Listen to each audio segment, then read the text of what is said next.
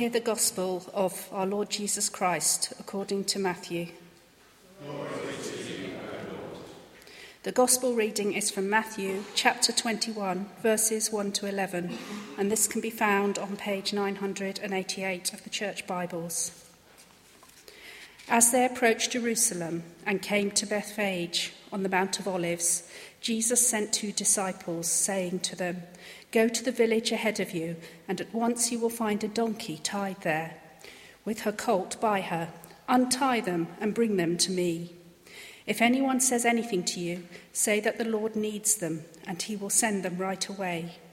This took place to fulfill what was spoken through the prophet. "Say to daughter Zion, see your king comes to you, gentle and riding on a donkey, and on a colt, the foal of a donkey." The disciples went and did as Jesus had instructed them. They brought the donkey and the colt and placed their cloaks on them for Jesus to sit on. A very large crowd spread their cloaks on the road, while others cut branches from the trees and spread them on the road. The crowds that went ahead of him and those that followed shouted, "Hosanna to the Son of David! Blessed is he who comes in the name of the Lord! Hosanna in the highest heaven!" When Jesus entered Jerusalem, the whole city was stirred and asked, "Who is this?" The crowds answered, "This is Jesus, the prophet from Nazareth in Galilee." This is the gospel of our Lord. Praise to you, O Christ. Father, we ask that you would open our hearts to hear your words. In Jesus' name, amen. What a party! This passage in Matthew that Judith has just read to us brings it all to a head. The scene must have been intoxicating. Here was, at last, Jesus doing what all the disciples and all of Israel had longed and hoped for. Jesus was making a statement. They had arrived. Not only had they arrived, but the crowd seemed to understand that.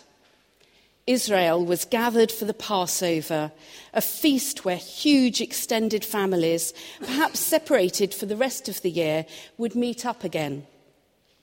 Passover was a feast of obligation, so everyone that was able would have converged on Jerusalem. Hundreds of thousands of people would have come to the city. It was a time of remembering God's goodness to the Jews, of celebrating all that was good about being a Jew. There would be feasting and rejoicing. This was one of the few times in the year that young girls and young men could mix, bringing further excitement to families. There would have been street vendors selling all sorts, making enough to live out the leaner months of the year. The streets would have smelt of carnival. Would have been a bit like Notting Hill Gate over Bank Holiday. Even the Romans were getting caught up in the party atmosphere. There was calling out and shouting, the crowd in buoyant mood. And to this explosive mix rides Jesus on a donkey. This is the beginning, This is the beginning of the climax, not only of the strange Messiah, Jesus, but of the whole drama of Israel and the focal point of world history. And it starts as a story which engulfs us and sweeps us up in the excitement. And still the figure at the centre beckons, woos, disturbs, frightens, and compels us. He is an enigma. Today he's riding on a donkey. No accident. This had clearly been planned and thought about. This procession marks the moment when his death becomes to look inevitable and unavoidable. His entry into Jerusalem is the moment when the focus shifts significantly and we become aware that Jesus' death is the only possible outcome. This starts the events of Holy Week, when Jesus becomes unambiguous about who he is and what his purpose is. After many times of telling people not to talk about who he was, he's now making an unmissable public statement. The pace and intensity has certainly changed. He clears the temple in a clearly provocative and public act, curses a fig tree, trying to lead the disciples into deeper faith as he does so, provokes the Pharisees in the temple, teaches and talks in parables about a kingdom in a certainty and intensity that must have been quite mind-blowing. This is the way Jesus is to become the stone the builders rejected. It was time to stand up and be counted. Today he's riding on a donkey, not a war horse. And this is no accident. This had clearly been planned and thought about. Donkeys are lowly beasts of burden. It's clear when Jesus began to ride rather than walk that something important was taking place. Matthew, Mark, and Luke all include the story of the donkey. This was a conscious, deliberate act, not an accidental one. The fact that Jesus sent 2 disciples to collect the donkey and her foal was also very deliberate. Events are witnessed by 2 people in a reference to the law in Deuteronomy. Jesus wanted this event recorded. This act, coming into the city in a triumphal procession, was about as provocative as it gets. Nationalistic hopes for freedom from occupation rang high at major festivals in Jerusalem. The arrival of a prophet from Galilee, already with rumours of a messianic presence, would have fueled expectations that overthrow of the Roman occupation and independence was a possibility. Most of the Jewish crowd would have known the references in their history that when one of their kings was proclaimed in defiance of the existing one, his followers spread their cloaks under his feet as a sign of loyalty. Waving the branches they had cut from the trees carried further royal implications. In the long folk memory of Jerusalem, stories were told about the famous Judas Maccabeus, who 200 years before had arrived in Jerusalem after conquering the pagan armies that oppressed Israel. He too had been welcomed into the city by a crowd waving palm branches. He had been the start of a royal dynasty that lasted for over 100 years. In fact, the Herod family, now in power, had intermarried with the Maccabean family, as had the tribe of priests. To add to the effect, the crowd were singing royal hymns. Welcoming Jesus as the son of David was explicit. This was, after all, the city in which King David had made his capital 1,000 years before. And half of that time, the Jews had been waiting and praying for a king like David to come and save them from oppression. The fact that the crowd was singing what we now recognise as Psalm 118, a royal psalm of David, shows that they understood the resonances of Jesus' entry. There was no going back from this point. But nothing is ever that simple. Jesus had come to Jerusalem not to be crowned king, but to die. The meaning Jesus attaches to this triumphal entry is quite different from how the crowd sees it. God's understanding of what makes a triumphal entry is light years away from our own, and the shadow of the cross casts a shadow over all of it. We all love a good party, and the crowd on Palm Sunday were no exception. They were carried away on the wave of excitement and emotion surrounding Jesus. The crowd are often judged by us, with the benefit of hindsight, as wrong. Perhaps we feel they were easily led, people who will turn on Jesus given a few days and a little stirring up. But Jesus knew that these people, excited and buoyant as they were on Palm Sunday, would be the ones who would call for the release of Barabbas on Good Friday. Isn't that just like us? Jesus invites us to come as we are, sinners, people who get it wrong. He's not looking for the super spiritual who've got it all sorted. It's not those who are sick that need a doctor, but the well. Jesus loves us in the mess of our lives, not only when things are looking good. Jesus loves us in our rejoicing and our mistakenness, our fun and our tears. When we're happy and confident and feel we've got it all right, and in our wilderness and our pain. Jesus is not looking for super Christians. He's looking for sinners like you and me.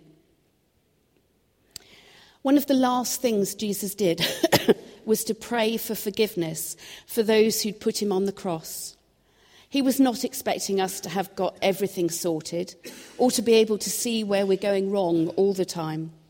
He knew that sometimes we wouldn't be able to resist and sometimes we wouldn't swim against the tide. He knew we would fail and we would get it wrong. And his reaction was to pray for us and to forgive us. His message is one of grace. He was there in the paradox and the difficulty as he is now. All we need to do is to ask. The crowds that day would have prayed earnestly for salvation from oppression. They were expecting an answer from God. And when Jesus came riding into Jerusalem, they must have thought God had at last answered their prayers. However, answers to prayer aren't always what we expect. The people here wanted a prophet, a king who would overthrow the Romans. But Jesus was there to tell them about God's judgment. They wanted a Messiah, but this one was going to be crucified on a pagan cross.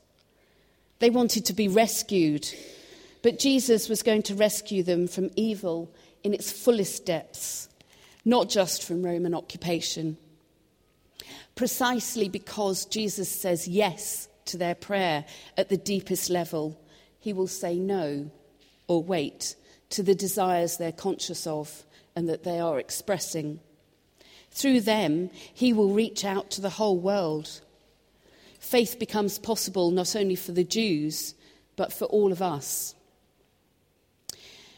That's the thing about prayer. Once you ask Jesus to help, he will do so more thoroughly than you imagined, more deeply than probably you wanted. Prayer is often answered in ways we don't expect. Put simply, prayer is a profound and deep mystery. There's lots of theories about prayer. I've read tons of books on prayer, and most of them, quite frankly, should be pulped. There is no simple formula for prayer or for answers to prayer. I don't think we can ever understand how God answers. Part of the problem on Palm Sunday was that the crowd thought they had understood God. I haven't got a clear understanding of prayer, but I do know that the minute that we think we understand God, we've got it wrong. Prayer is about opening ourselves up to God, being welcomed into relationship with the Trinity. Of course we can ask for our needs in prayer. Of course we can talk to God about what's going on. We can pray and receive answers to everything, every day. I'm not saying we shouldn't pray, but we can't dictate the answers, as the crowd on Palm Sunday discovered. God is God, not our puppet. The story of Jesus' entry into Jerusalem is a story about the mismatch between our expectations and God's answer. Jesus' arrival in the city is indeed the moment when salvation is dawning. Excuse me, I'm going to get a drink before I have another coughing fit. Jesus was already looking forward to the second coming. The party on Palm Sunday was possibly a foretaste of the party awaiting us in heaven.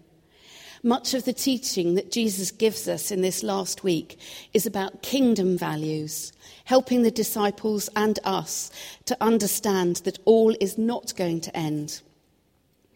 Jesus' crucifixion was no accident. He went into Jerusalem willingly to achieve what no one else could, reconciliation of humanity with God. Those who try to say that Jesus was just a good man who let things get out of control haven't understood Jesus or the events of that first Easter at all. All Jesus does in this last week points to a kingdom whose values and reason are completely different from this world and its values. Jesus came to sustain the weary and undergo suffering. And we are called to the same journey, perhaps to be misunderstood, but to be willing and to be bold and to be obedient anyway. Those who tell and live by the story of the cross may learn to understand about the call to take our share of this world-changing, world-healing passion. Those who go this way may have to face and suffer much, but they will not be put to shame.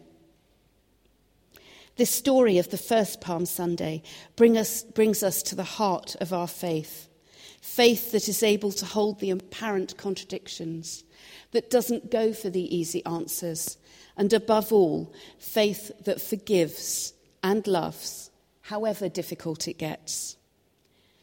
This is faith that lives well in today, knowing that the second coming will happen and Jesus will be Lord of all. Amen.